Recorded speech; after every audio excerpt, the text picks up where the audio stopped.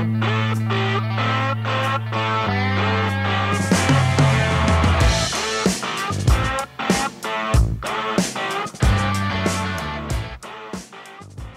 evening and welcome back to this week's episode of the Mary Trump Show strategy session. There are 140 days until the midterm elections, and I have a panel of incredible guests here tonight to answer the question, how do we ensure that Democrats and other pro-democracy candidates win and win big in November, not just holding onto their margins, but expanding them if possible? Tonight, I have with me Qasim Rashid, an attorney who's clearly invisible at the moment, a human rights activist and candidate for Congress in Virginia, or he was actually a candidate in Congress in Virginia, which is how we got to know each other. And he's also the author of The Wrong Kind of Muslim and Talk to Me, Taub law professor at Western New England University School of Law, and author of Big Dirty Money, The Shocking Injustice and Unseen Cost of White-Collar Crime. Jennifer Rubin, esteemed Washington Post columnist and journalist, and author of the book Resistance, How Women Saved Democracy from Donald Trump. I have three authors with me. All of those books are worth reading.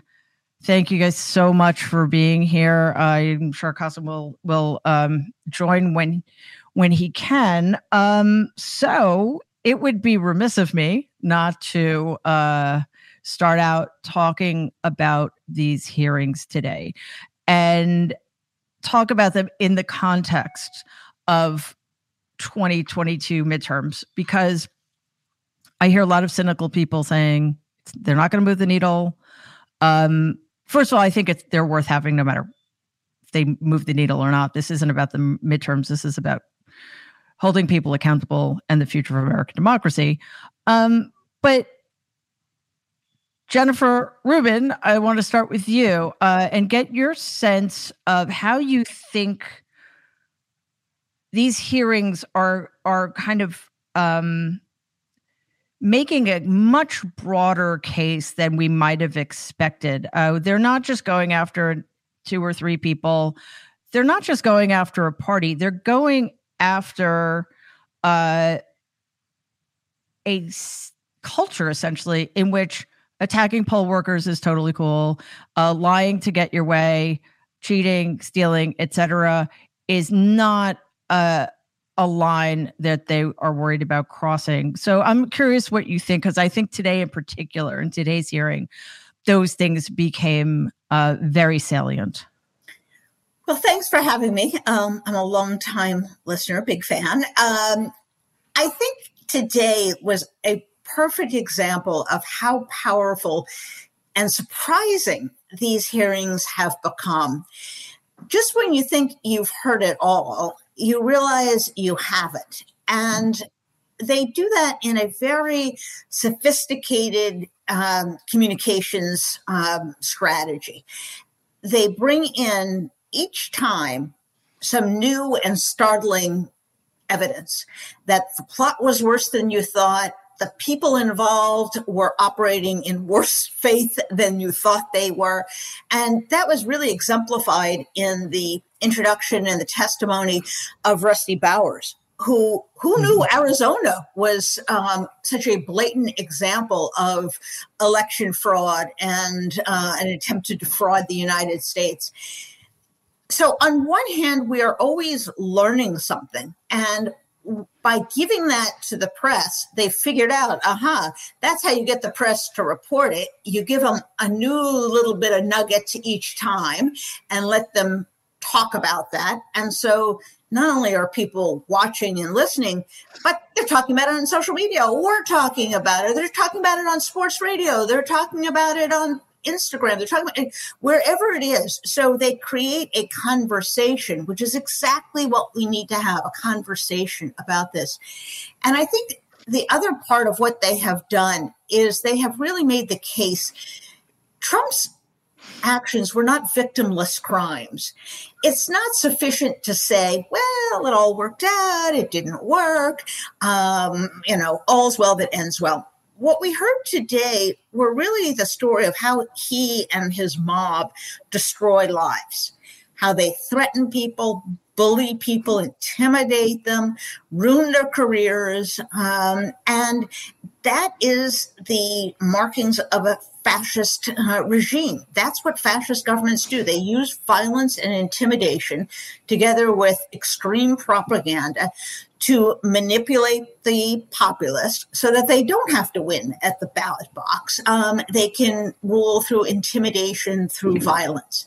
And what we saw in the incredibly moving testimony today of Lady Ruby, excuse me, let me get her name right, and her daughter, was a vivid description that it's the little people who bear the burden.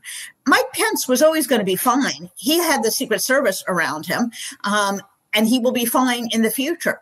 The people who are not fine are the little people, the little victims, if you will. And I use little not to demean them, but to reflect how they think of them, how Trump and his ilk think of them as inconsequential little barriers, people to be targeted, people to be written off. And that, I think we really got a taste of. And that's why it's so critical that he be prosecuted. We put a target on the backs of all of us by letting this kind of behavior, exactly what you said, Mary, this culture of violence become normalized and become the baseline. And I understand that Merrick Garland was in Poland today. It's a shame. I hope he was watching the hearings. Perhaps someone in his office was. Because if ever there were an argument for why we need deterrence, why we need to hold these people criminally accountable, I think today was it. Yeah, that is such a good point, and that's where I wanted to go with you, Jen Taub. I'm gonna call Jen Taub Jen and Jennifer Rubin Jennifer. Okay. But just quickly, Qasim, I'm so happy you're able to be here. Thanks for coming. Good to be here. Hello. Great group. Yeah, lots to talk about. Jen was one of the panelists on my live stream of the hearings today. If you haven't listened, everybody should go check it out. It was a really powerful panel, I thought. And we were talking about, or we started to talk about what Jennifer just mentioned, Jen. And I said, Mike Pence did his job, sure. But he, as Jennifer said, surrounded by Secret Service, and then went right back to being the traitorous little lickspittle he is all in and on Donald's side of things. And again, remember, he was doing his job after not having done his job. Shaye Moss was doing her job after having done her job for a decade, proud of doing her job. And her job was in a nonpartisan way to help people vote and to make sure that the elections she was part of were free and fair, regardless of what her own political leanings. And that's traditionally what election workers in America have done. So seeing how devastated they were, and, just back to Jennifer for a second, I read your book and I know you were the object of some of Donald's tweets. He said what he said about me, but again, very different circumstances. These are women whose lives were essentially destroyed. And I can't think of a more chilling and more moving example of the real life consequences of what happened on January 6th and the months leading up to it, and certainly the months after, Jen. Yes. And thank you for having me again, Mary. I guess you're not tired of me. One thing you might not know, and Qasim might not know, is that Jen Rubin and I have met before now. And in fact, although I have seen her in person, I think the last time we Zoomed together was on election night. And we stayed on until, we were really freaked out, actually, because, that we didn't know. But when Arizona was called, I was doing all the math and I was like, okay, it's okay. This is going to work. And I think this, Donald realized probably the same thing. Right. But by the way, I'm inviting you now for election night. So all of you. So. Okay. Yeah, I don't know if the guy who has the handle, Daniel, I forgot what his name was. He did all the maps, and so I could do all my counting. So I'm going to have someone else who's got it all pre-counted in advance. But okay.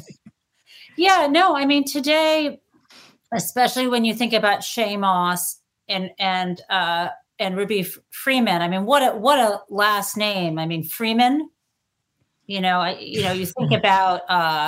think about who these women are literally, and how they represent our democracy, and they are the future of the Democratic Party, and how honorable, how much suffering. I mean, to see the courage, to see Shay, even before she was sworn in, how afraid she was to be there, right? But she showed up, and what that is to be shut in. She talked about the effect it took on her health, all this, and yet she's still coming forward and braving that. And, she's had to quit her job. And look at Mike Pence just the other day, just to compare it. He's what a coward this guy is. He cares more about his dream to run for office than he delusion, does. Actually. And then it's just what a liar that when he was asked about Biden, he said, no one in my lifetime have I heard lie more than him. I mean, just come on. These are cartoon villains. The idea that anyway, but I thought, I thought today was, as Jennifer says, they figured out how to drop one little bit of information each time. And I was blown away today by this hearing, along with the others that preceded it, and how we are getting this legal, this factual, and this emotional communication that was so moving today. And I can't wait till the next one. Yeah, I mean, I'd like a day off in between, and luckily we have one. I think that was one of the smartest things they did, was to postpone last Wednesday's hearing, because I think it's like a body blow. Because Qasim, even though we don't know all of this, and the new information is incredibly riveting and damning and chilling, but we've known a lot of it. But somehow to see it laid out like this, to see how close we came, and to see, again, the consequences to people who actually did their jobs in real time, unlike the vast majority of the people testifying, with the exception of everybody today. It is, on the one hand, it's I understand why people numb out. It's very hard to. I was a basket case for about an hour, the last hour of these hearings. And yet we need to stay connected to this. We need to stay tuned in.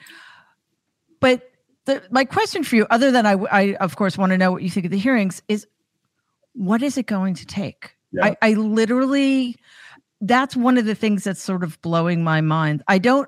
We'll talk about the Democrats and what they need to be doing a little bit later, but just in terms of the American voter, I mean, do high gas prices and inflation really, if you'll forgive the expression, trump everything else, including the violent attempt to overturn the government and the crime and the cruelty? Well, I mean, first of all, it's always awesome to be with these amazing thought leaders. So thank you for having me be part of this group. For me, this goes back to the birtherism back in 2010, 2011, and how the Donald was dismissed as some kook, which he was and is, but people of color, women, sounded the alarm at that time. I remember Keith Ellison sounded the alarm, and he was laughed at on live television, saying that this guy could win the nomination and anything could happen after that. And then there were the op-eds saying, don't worry, the systems will hold, the checks and balances will hold. Don't worry, this is not going to get worse than it is right now. And obviously, all of us who were told that they won't hold were called the maniacs and the alarmists and the people who were fear-mongering and, the sky is falling and Chicken Little and all the names that we were called. And so my fear with these hearings being delayed as long as they were, to your very important question, Mary, of what will it take, was that people are going to have tuned out. They're going to say, these don't matter. It was too long ago. People have short-term memories. And I think that's what the GOP was trying to do or hoping for. But the one silver lining that I'm seeing, in addition to all the amazing testimony and just the really wonderful job that the January 6th Commission has done, is the recent poll that said 60% of Americans want the Donald to be prosecuted, which is fantastic and incredible, because when you just put it in perspective, I put it in the perspective of an election. Let's say Joe Biden won with 60% of the vote, or Obama or any politician wins their election. You would call that a landslide. You would say that's a slam dunk. It's a mandate. It is undeniable positions from the American people. And so that's, I think, what is going to need to happen. The American people need to stay engaged. They need to recognize that this impacts us, no matter who you are, no matter what your background is. Unless you are the Donald, it impacts you. I mean, it was humorous to watch him throw his own daughter under the bus, but that's just who he is, right? That's just what he's going to do. And so my hope is that people recognize that this is that time. And I might get hate for this, but I don't think the GOP is our enemy. I think apathy is our enemy, because when you're apathetic, it allows evil forces to come in and do whatever they need to do. And so, the GOP, if it's not the GOP, it's going to be in some other party. The way I look at it is that our standard has to be justice. And the GOP is the party of now. So from that perspective, if you want to pinpoint that, yes, you absolutely can. But I don't want to let folks think that, let's just come out and vote on this election and then thank God we won, now it's over. No, that apathy can pull us right back into this over again. And so the 2020 election was the most important election of our lives. Well, guess what? Now the 2022 election is the most important election of our lives. And then the 24 election is going to be the most important. So I think that's what's going to take. It's going to take people working together, activating, mobilizing, organizing, and then transformationally organizing to ensure we're truly protecting our democracy. Yeah. Go ahead, Jennifer. You know what's amazing to me? The GOP had and still has a choice. They can have the legacy of this moron, this thug, this usurper of power, or they could have the legacy of Ratzenberger, of Sterling, of Bowers, and they choose Trump. That's what's so stunning, is they are being given a lifeline, and I think very intentionally by Liz Cheney and others, to say, you guys don't have to be the bad guys. Be the good guys. All the people who stood up, all the people who are coming through this hearing, at least, of course, the Democrats stood up, but the people who are exemplars of public service and integrity are all Republicans. And the Republicans collectively say, the heck with them. We like this guy. That's what's so stunning, is that their moral bearings have been so discombobulated that given the opportunity, the invitation to do the right thing and to choose a different path, we'll stay with the thug. And that's what's so dispiriting, what's so disappointing. And I think it's only when Trump is seen and his ilk is seen as losers, whether they're losers in jail, whether they're losers in election, does that change? Because Trump, as you know, Mary, benefited from this sense of power he could give people, the sense of sort of importance and of virility that he could instill in his supporters because they were with him. And if he can be rendered a little meek, orange in orange guy, then, perhaps that will change. But it is stunning to me that the degree to which the committee obviously has thought this through, has obviously decided they're going to target not only Democrats, independents, but soft Republicans. And you still have Republicans saying, forget it, we'll stay with the treasonous bastard. Yeah, I think that has a lot to do with the fact that there is a significant minority of people in this country who were thrilled when they were given permission to be their worst selves. And as you all know, typically that portion of society is isolated or at least muted somehow, and not given any real power. But between 2017 and 2019, they were represented by about 100% of the federal government, empowered the disease metastasized, and here we are. I just want to say a quick thing about what Donald did, which, we could have predicted. Of course, he's going to throw anybody under the bus, including his children, if they don't toe the line. People focus on the fact that he said she had checked out. What he really did was accuse her of perjury. So that's important because, and this is my personal block.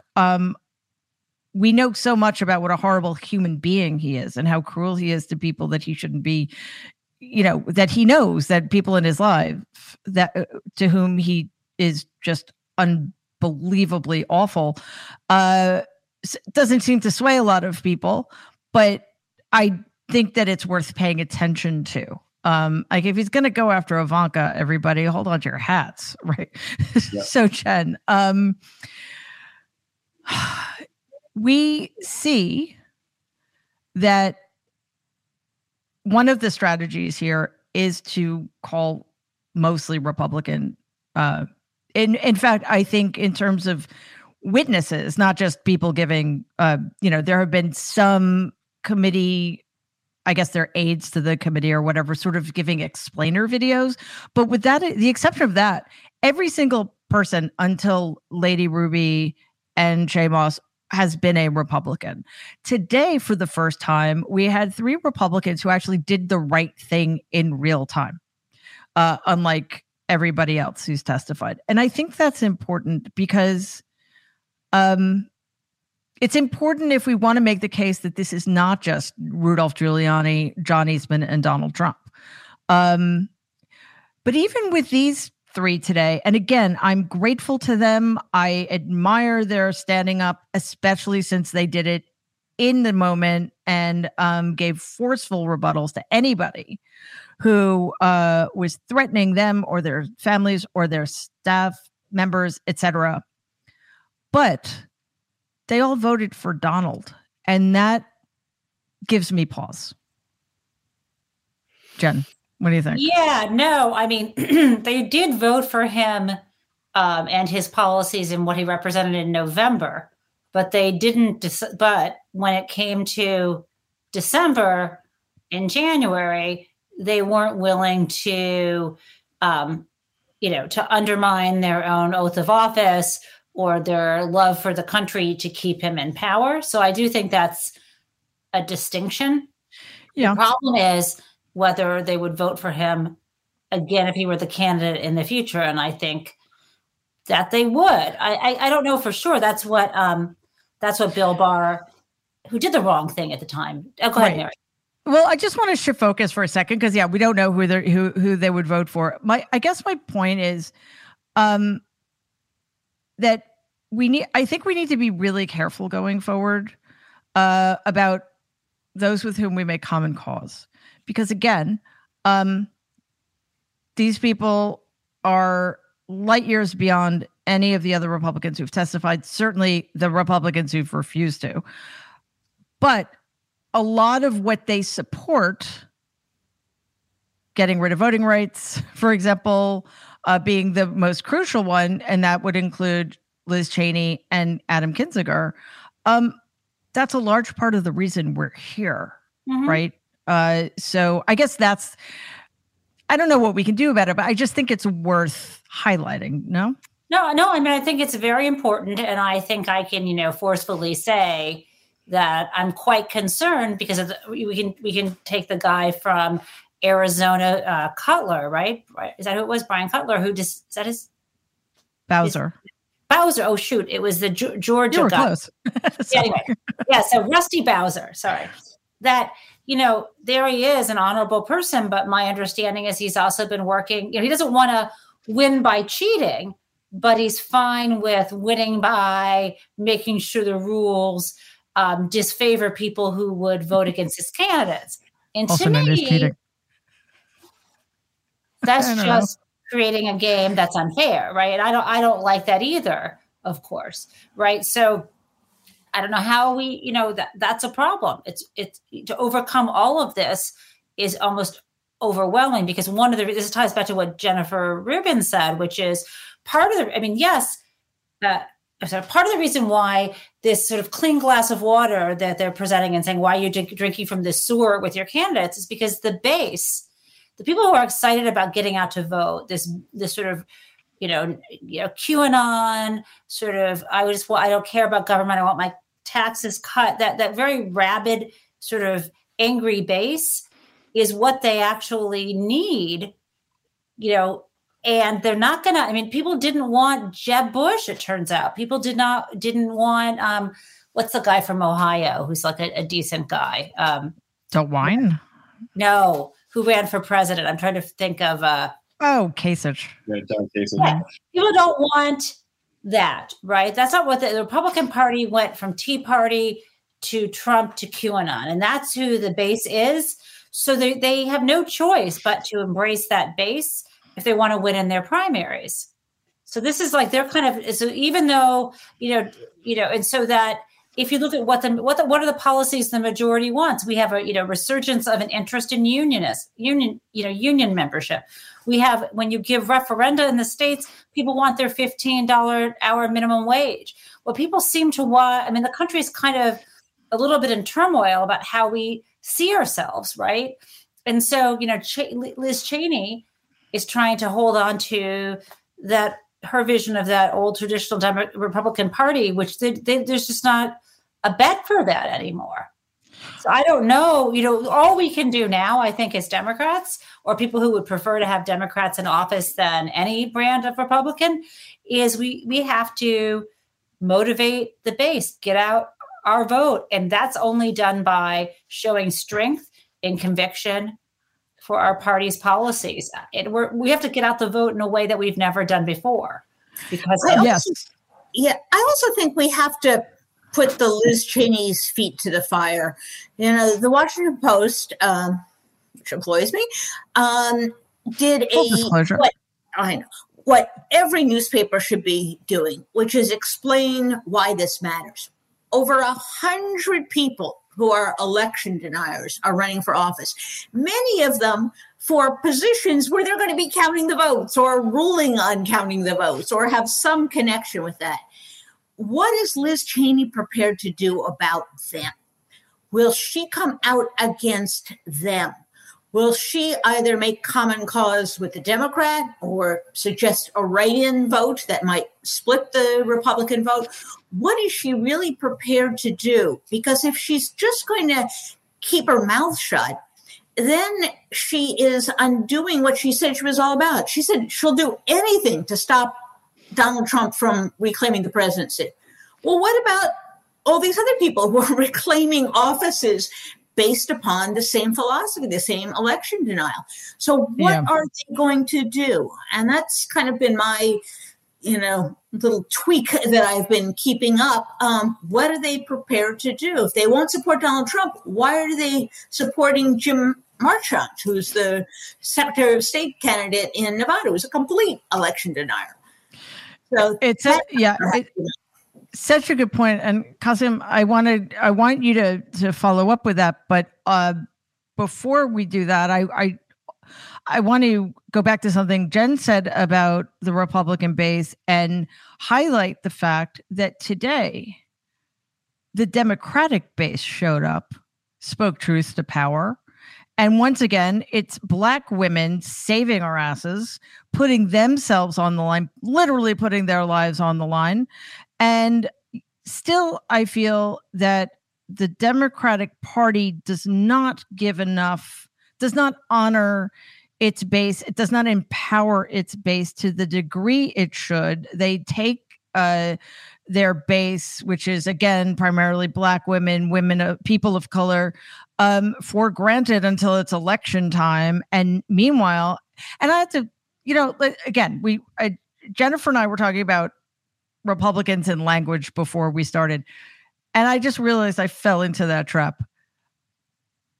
And the media also do this. We kind of say the Republican base, the Democratic base, as if they're equivalent things. They are not. So that is part of the problem too. Like the Republican base has talked about, like it's this legitimate entity that isn't out to destroy America, whereas it is. So I just wanted to make sure that we kind of honored that and honored what was represented today. And then kind of, as Jennifer suggested, kind of push back against Republicans who seem to be showing up now, but may not be willing to go all the way that needs to go as far as they need to go, right? And like, let's forget how they voted in the past. Doesn't matter right now. What are they going to do going forward? And why isn't Ginny Thomas being hauled in front of this committee? And I think those two things are related. Yeah, I mean, Jennifer made a really interesting question a couple of comments ago, that the GOP has a choice between Donald and between some sense of normalcy, even if we don't fully agree with people like Kinzinger and Cheney, and I certainly don't. I certainly hold them accountable for voting against voting rights and the Equality Act and other critical bills, minimum wage that we need to pass.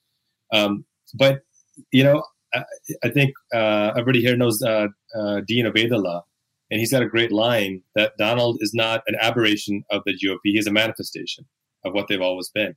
There was a poll done of Republicans, and 57% want the United States to be based on the Bible, not the Constitution, the Bible. And this is not a poll from 2022. This is a poll from early 2015.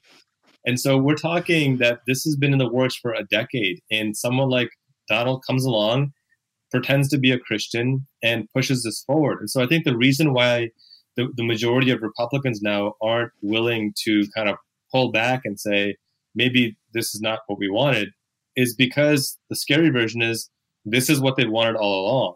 And they're not willing to give up what ground they've made on the Supreme Court. And in, as you pointed out, Mary, bringing these people to office, I'm sorry, Jennifer, bringing these 100 folks to office who will select whoever they want as the winner, irrespective of what the actual vote count is. And that's why, you know, going back to Mary, your point about the Democratic Party and our base, we're a minority-majority party. By any definition, we're a minority-majority party. Meanwhile, 79% of elected Democrats are white and 65% are men. That's not a minority-majority representation.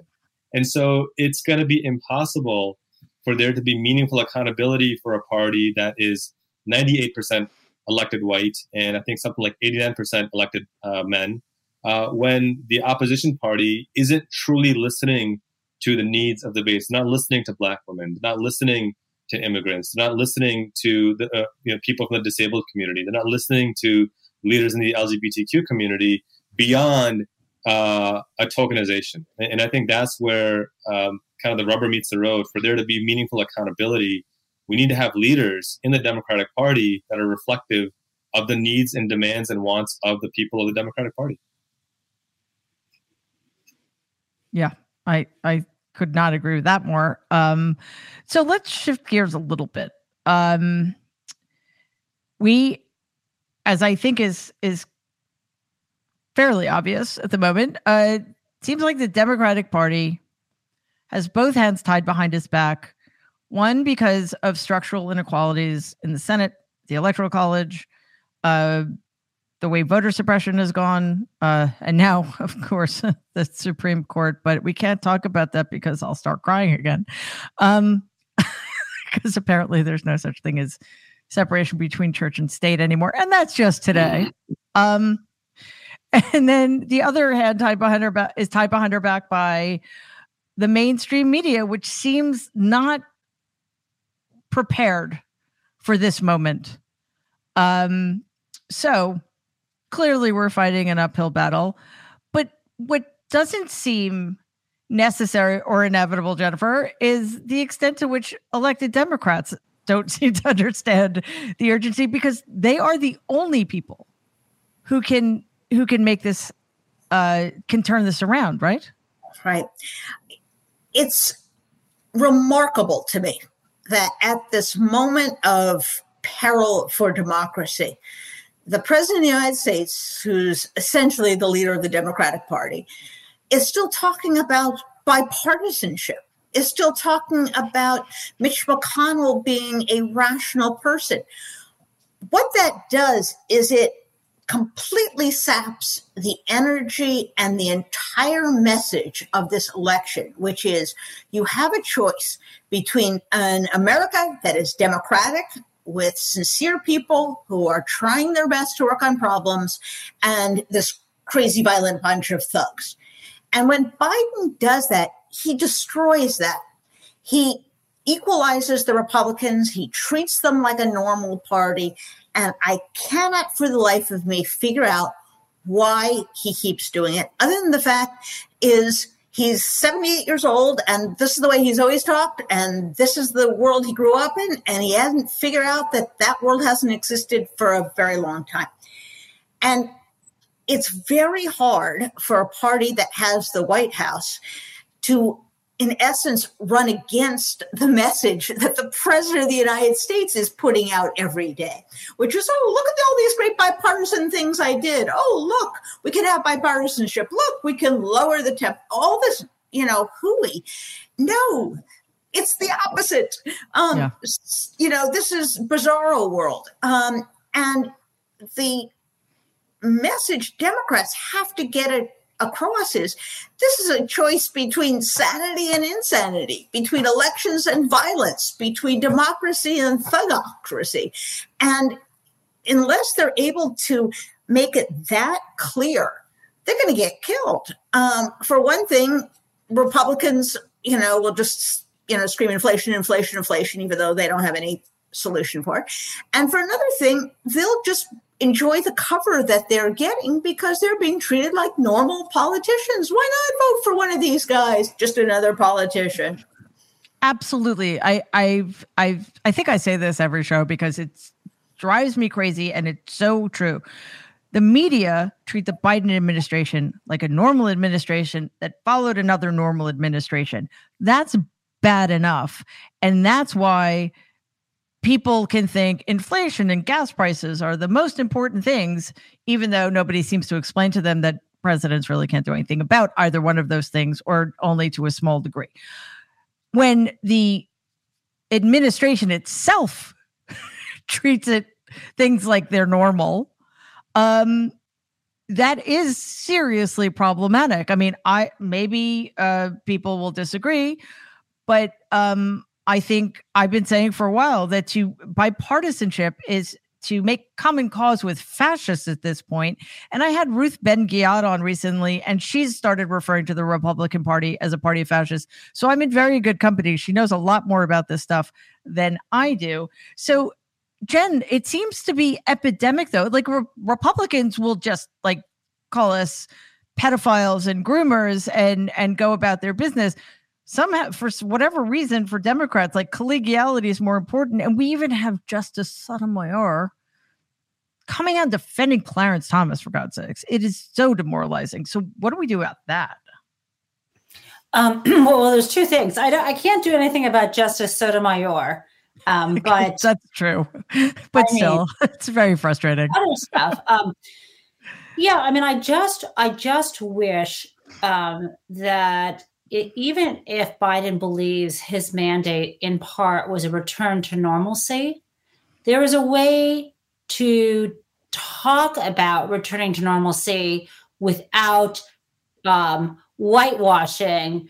For example, if you're driving in the car and the parent who's an alcoholic is drunk and they're driving you, it's dangerous. And you obviously want, there to be a different person at the wheel. But if you have the sober person at the wheel while the non-sober one's still drunk and smashing and breaking up things and not showing up places, you can't ignore it. The elephant's still in the room, I guess is what I'm saying. And so what Biden, I think, should be doing is another metaphor is, the cancer is not going to go away on its own. So you got to say, there was someone in charge who was doing a lot of really bad things and encouraging a lot of graft and corruption and, put some lousy people on the Supreme Court. And we need to take steps to get things back to normal. But I'm not going to pretend that you didn't see what you saw. This was an insurrection. The tax, scam was a tax scam. We're not going to pretend it didn't happen, because then you're participating in the Orwellian nightmare, and that's not okay. It's not, and you're right. It's like, okay, sober person behind the wheel, hooray! But the drunk lout, who's violent and abusive, is still around breaking shit up, and ignoring that is not going to solve anything. It just, and this is one qualm I have about the committee. 17 months is a long time. I think it allowed a certain narrative to take hold on one side. I think it increased the power and reach of this very dangerous movement. So, it is kind of that metaphor. Sure. We also have the alcoholic saying, "I don't want treatment. I wasn't drunk. They took the keys away. They shouldn't have. Give me the keys back." It's like, right. Give me the keys back. They had no right to do that. And by the way, it's like also everyone enabling it and saying it's just fine. It's totally fine. It's fine to, drinking and driving. It's just fake news that's dangerous. Also having, giving guns to kids. I mean, all of it. Like we're in the middle of this kind of world of denial about science and truth and stuff. And so again, this gets to your point, Mary, where wait a second, these folks who did the right thing, the very baseline of right thing, are also climate deniers, sexual identity deniers, like all this stuff. So I'm cool with talking about that. I don't want to give them the keys back to the car. And we shouldn't. And that kind of leads to the next point, which is the Democrats. I'm sorry, I shouldn't laugh. I don't know what else to do though. But because seriously, they're getting called groomers and pedophiles. And they're saying, we don't want to go there. Critical race theory, we don't want to talk about it. It's not taught. We don't need to engage with that. Americans want to talk about kitchen table issues because, it's the kitchen table issues right now are inflation and gas prices, which aren't looking very good for Democrats. So I don't know. I think it's pretty compelling to say children are being slaughtered in schools and they want more guns. Not only do they want more guns, they want to give guns to teachers, for God's sakes. They are going after LGBTQ plus children in a way that is alarming and should have everybody terrified. And Roe v. Wade's going to be overturned, and they're looking to make abortifacients illegal. And it's just on and on and on. And Jennifer, I think, mentioned earlier the numbers. I don't remember who said this part, and I apologize, but 60% of people now think Donald should be held accountable. Well, we got 90% of people want background checks, and 70% of people want X, Y, and Z. And guess what? We're going the opposite direction. Yep. So how do we message that? Because I don't know, those things seem a little bit more compelling to me. That's not fair. Because obviously, I'm in a position, I'm lucky enough to have inflation not have an impact on me the way it has on most people. So I don't want to say that it isn't important. It is. However, anybody in the Oval Office would be dealing with inflation right now and high gas prices. So, and by the way, the best way to combat inflation is with a living wage. So right. that's another bumper sticker. But anyway, why don't these things seem to gain traction? Because there seems to be so much to work with. Yeah, I tweeted about this the other day that it's wild to me that we buy GOP outrage on gas as $5 instead of $3.50, but then we completely excuse the GOP for keeping the minimum wage at $7.25 instead of at least $15. We excuse them for voting to keep insulin at $1,200 instead of $35 for most Americans. We excuse them for blocking paid leave and leaving it at 0 weeks instead of 12 weeks, leaving us the only developed country in the world that doesn't have paid maternal and paternal leave when a new child is born. The Democratic Party has a messaging problem. I don't think that's news to anyone. That's rocket science to anyone. I think everybody knows that. We've known that for a long time.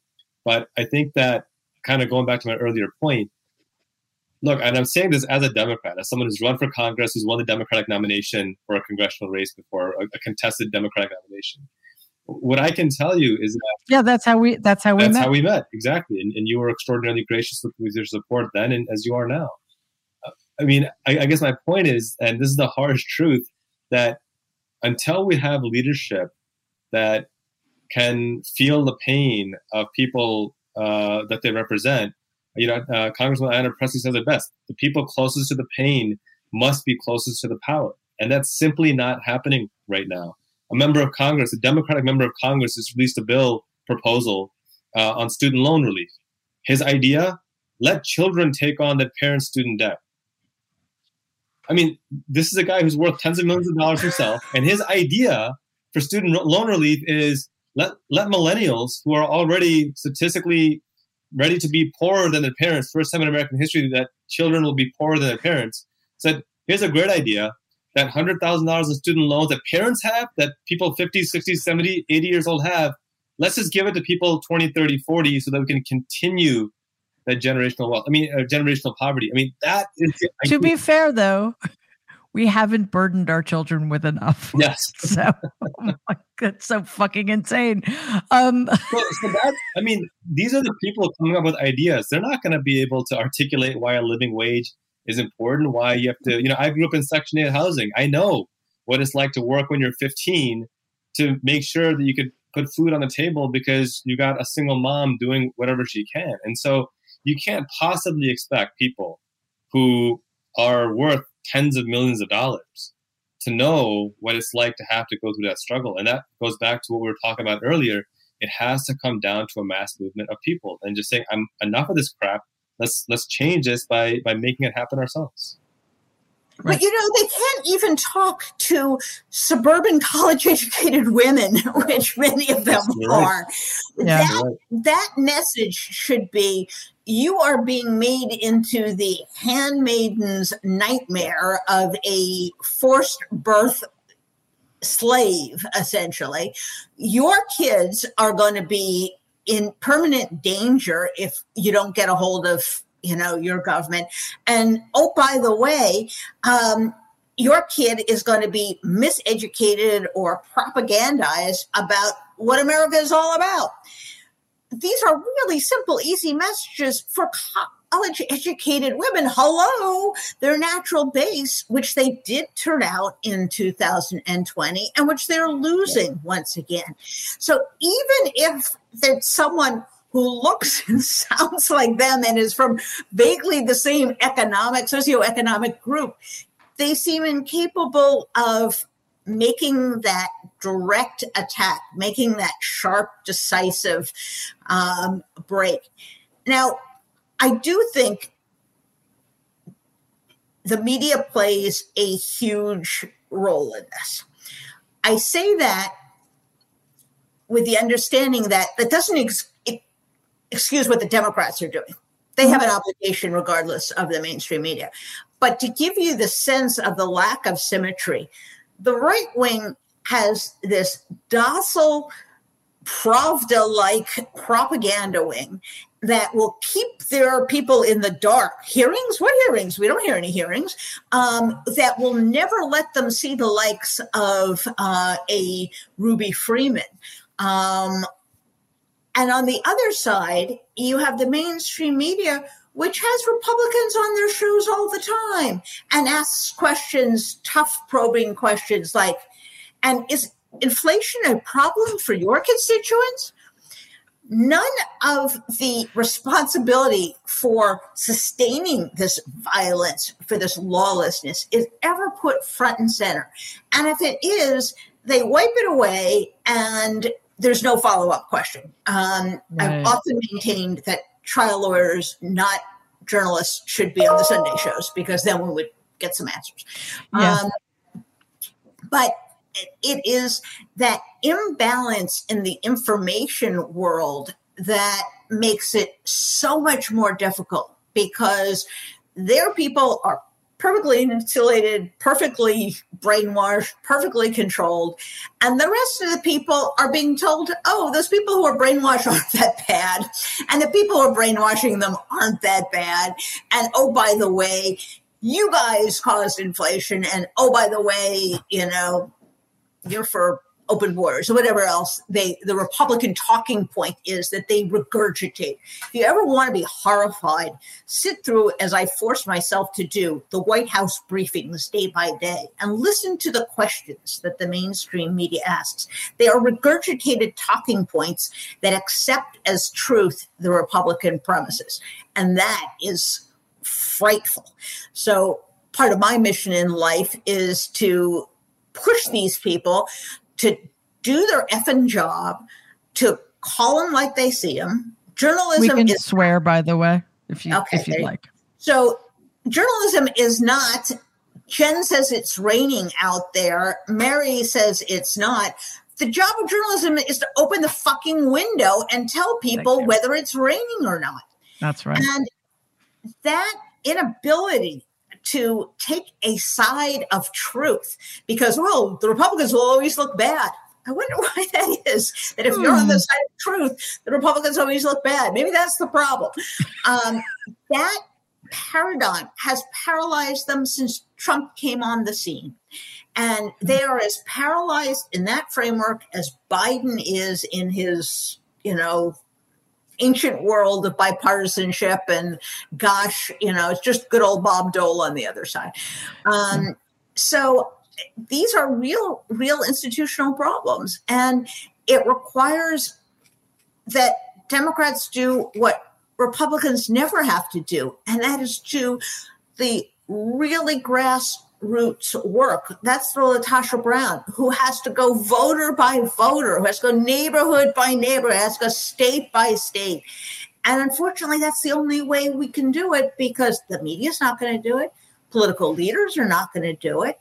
So it's people literally going voter by voter. And that takes huge manpower, a huge effort. And when the president of the United States is telling you, well, if you lose, it's not that bad anyway, it's really pretty demoralizing. And we can't be. Sorry, I was going to say, I just wanted to echo Jennifer's really important point. And shameless self plug. After my congressional run, I launched a PAC called Common Purpose to support more women and more people of color for office. And two of our congressional candidates, both women of color actually, progressives running against establishment candidates, one of them won by 20 votes, the other one won by 76 votes. And it's because we were pumping emails out, getting volunteers involved in their local districts. And so every single little bit makes a difference. And Jennifer, to your extraordinarily important point, that is what, we are the ones we're waiting for to save us. It's not going to be Garland, unfortunately. It's not going to be the Supreme Court. It's not going to be the White House. It has to be us. That's the only way it's ever been throughout American history. And that's how it's going to have to be now. Yeah. And I think that, first of all, this is going to be the first election since 2020.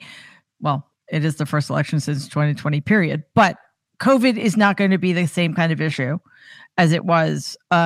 So that'll be interesting. But Jennifer points to this fascinating thing that's going on.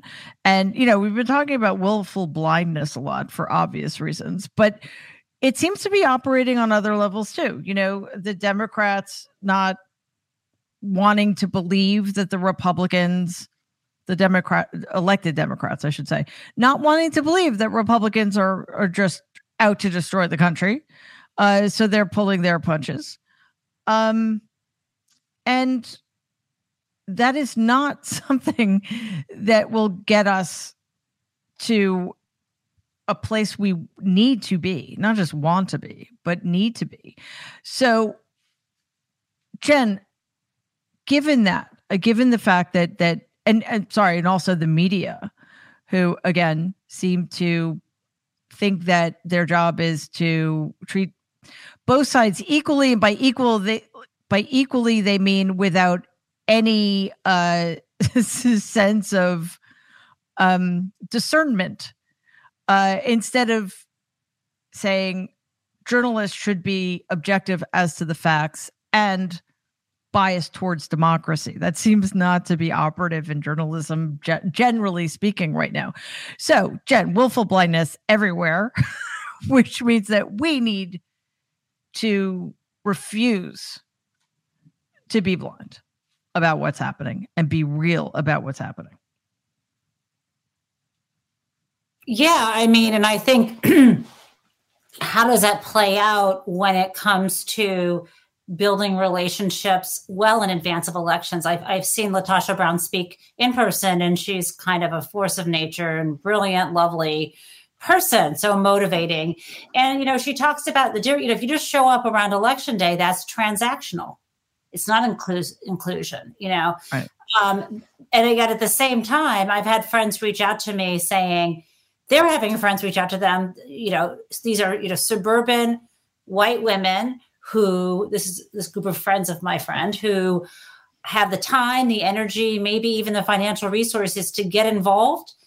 And they don't know who to talk to or where to go. And apparently you can go to the DNC website, but to do that kind of meet with people, you know, there should be more of a template. Like, should be people having house parties now that we can get together, or lawn parties, or register people to vote parties, or what the hell, you know, people are very nervous, right? So like, Mary, there's like, I agree with everything you're saying, but there's a huge bunch of people who will vote for the candidates we hope that they would vote for, but they need to be registered, and they need to maybe update their registration because it's lapsed, and they need to have a voting plan, because it's going to be harder to vote. All the stuff that we know. And I know there are lots of people who are saying, I want to help, and they don't know what to do. And a lot of them are in swing states. It's the same story over and over again. And if I don't even know, I have no idea who to tell them to go to. Yeah. Well, that's actually why I launched my PAC Democracy Defense Fund, to help guide people to races that are the most important if they want to donate or volunteer, because otherwise it's overwhelming because everybody's running, you know, for re-election. Right. But you said the apathy. Because they can reach out because there's the base voters, but there's also the white women voters who can be swung. You know, they really hated Trump. And that's why in places like Georgia, the low down ballot people won in the Republican Party, but not Trump, you know. And I think that's disturbing, because if they run a DeSantis, he's just as awful. He's banning books. He hates worse. He doesn't want people to get, you know, vaccines. And I think, you know, at any rate, you know, I think there's an opportunity to convince the same people the women who voted for Biden before, to make sure they vote for Biden and their kids vote for Biden, because they understand what's going on in the Republican Party to strip away our rights. Right. How do we coalesce around that? Because I think those voters matter. We need to not lose them. And that gets us back to the problem with apathy, which I agree. You know, we can leave aside what we think of Republicans right now, because honestly, it doesn't matter. I think we just need to leave them out of the equation. I have a very simple metric. Anybody who voted for Donald twice isn't worth talking to. Quite honestly, that's sort of how I feel about it. So it is inspiring people and helping them understand. And part of that is in messaging. So I have a segment at the end of every episode of our strategy sessions, which is to help Democrats figure out how to convey messages in a very concise way to their constituents, which is come up with something that can fit on a fucking bumper sticker. So I think you're all prepared for this. I don't want to throw anybody under the bus, but does anybody want to start? I'll start. Awesome. Judge Luttig gave it to them. He wrote it out. Clear and present danger. Republicans are a clear and present danger, period. And just on a personal note, is that hard for you to say, Jennifer? Which that Republicans are clear and present danger? No, because I have, you know, it's been how many, 7 years since I checked out of the Republican Party. And I feel with every fiber of my being that is true, that they have become for all intents and purposes, a right-wing fascist party, and that they are a threat to democracy. Doesn't mean every single one of them, but the party as a whole. As a whole. And that, we need more of that, because, we should all appreciate that kind of straightforward assessment, especially from somebody who came from the party and is still able to step back and be very honest about what's happening. Okay, who's next? Okay. How about I'm with Lady Ruby? Oh, yes. I love that. And in fact, during our live stream and our post-hearing analysis, I said, I'm going to make t-shirts. I'm going to make Lady Ruby t-shirts, and she can't wear hers anymore.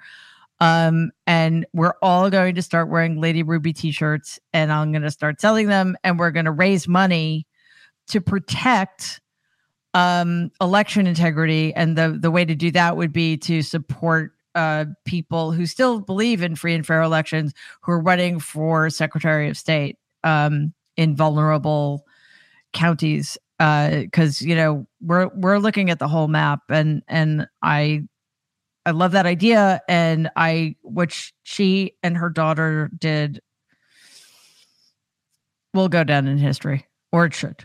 Anyway, okay. I wish it's your turn. I wish I could take credit for this one, but this is Congressman Eric Swalwell. Wait a minute. I'll own it, though. It's really good. He says votes over violence. Vote for Democrats because we believe in a democracy that has votes over violence. I think that's as powerful, it's fantastic, and I like the alliteration too. Yeah, I do, and I actually think all of these are printable. So again, we're picking the best ones. I'm going to design them and start raising money for candidates who are vulnerable incumbents, or races that are flippable. And mine tonight is really simple, and it's sort of anticipating some other Supreme Court decisions. It's literally vote while you still can. Yes. So it's a bit of a downer, but we still have that. Remember, everybody, the privilege of living in a democracy is embodied by that right. And anybody who seeks to take that right away from anybody is a danger to what we all believe in. So we can never take it for granted. And that's what we're fighting for. So it's been something of a day, I have to say, but I was grateful to watch the hearings with other people, because watching them alone would have been very difficult. And to end the day with the three of you, I have to be honest, I wasn't sure how I was going to be able to show up, because I kind of felt like we'd all been through the ringer, but you all lift me up. I admire all of you. Your work is essential, and your voices are essential. I know we're all coming at this from different directions, but that's the beauty of it. And that is the beauty of democracy. So Qasim Rashid, Taub, Jennifer Rubin, I appreciate all of what you do and who you are. Keep fighting the good fight, and hopefully you will all be back on sometime soon. Thank you so much. I really appreciate it. Thank you, Mary.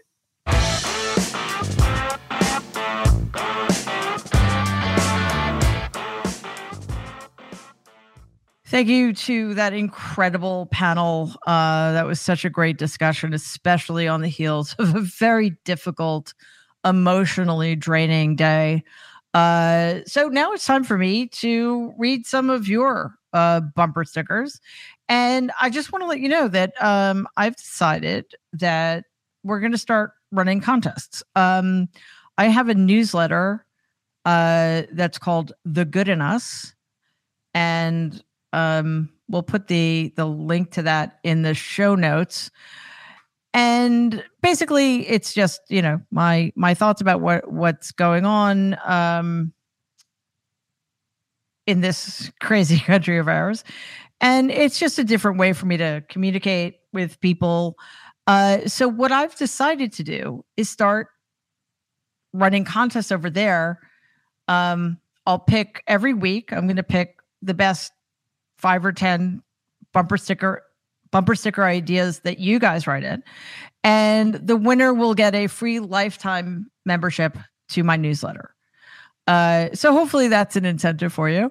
And, if you go over there, you get to see pictures of my cats and my African gray and my very, very old leopard gecko. Okay, so tonight from Joan, simple to the point. She writes, democracy equals Democrats. Yes. We cannot argue with this. From Sid, think, care, vote for Democrats. That will appeal to a certain segment of the population, and it won't appeal to another. But again, the goal is not to appeal to those people who don't think that thinking and caring matter, right? We're looking to motivate people who don't typically vote or who don't have the luxury of paying as much attention as we do.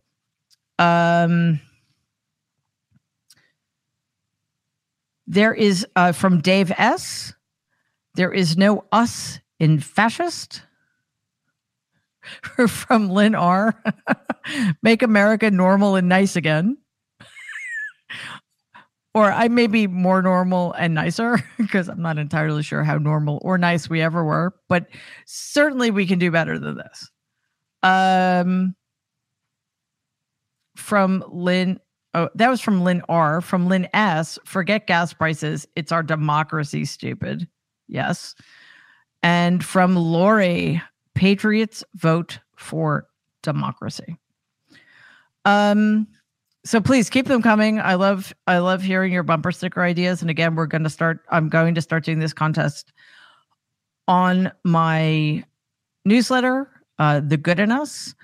It's on Substack next week. So, and I'm going to go back through all of the, since we started doing this, to give everybody a fair shake. And that's it for tonight.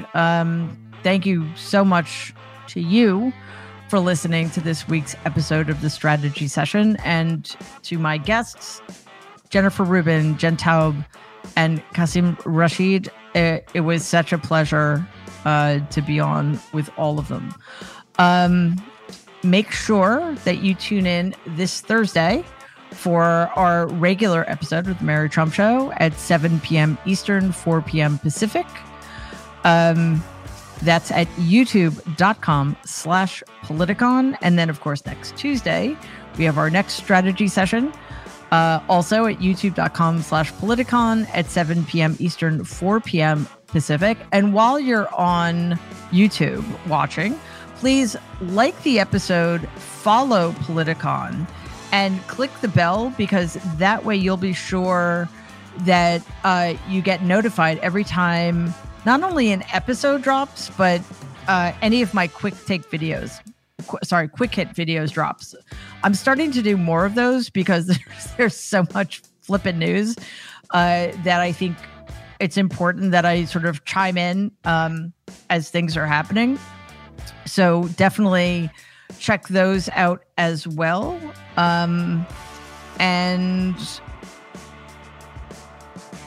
Podcasts. You can, of course, listen to this in podcast form on Apple or anywhere you listen. And please give the show a 5-star review, because it really, really does help other people find the show.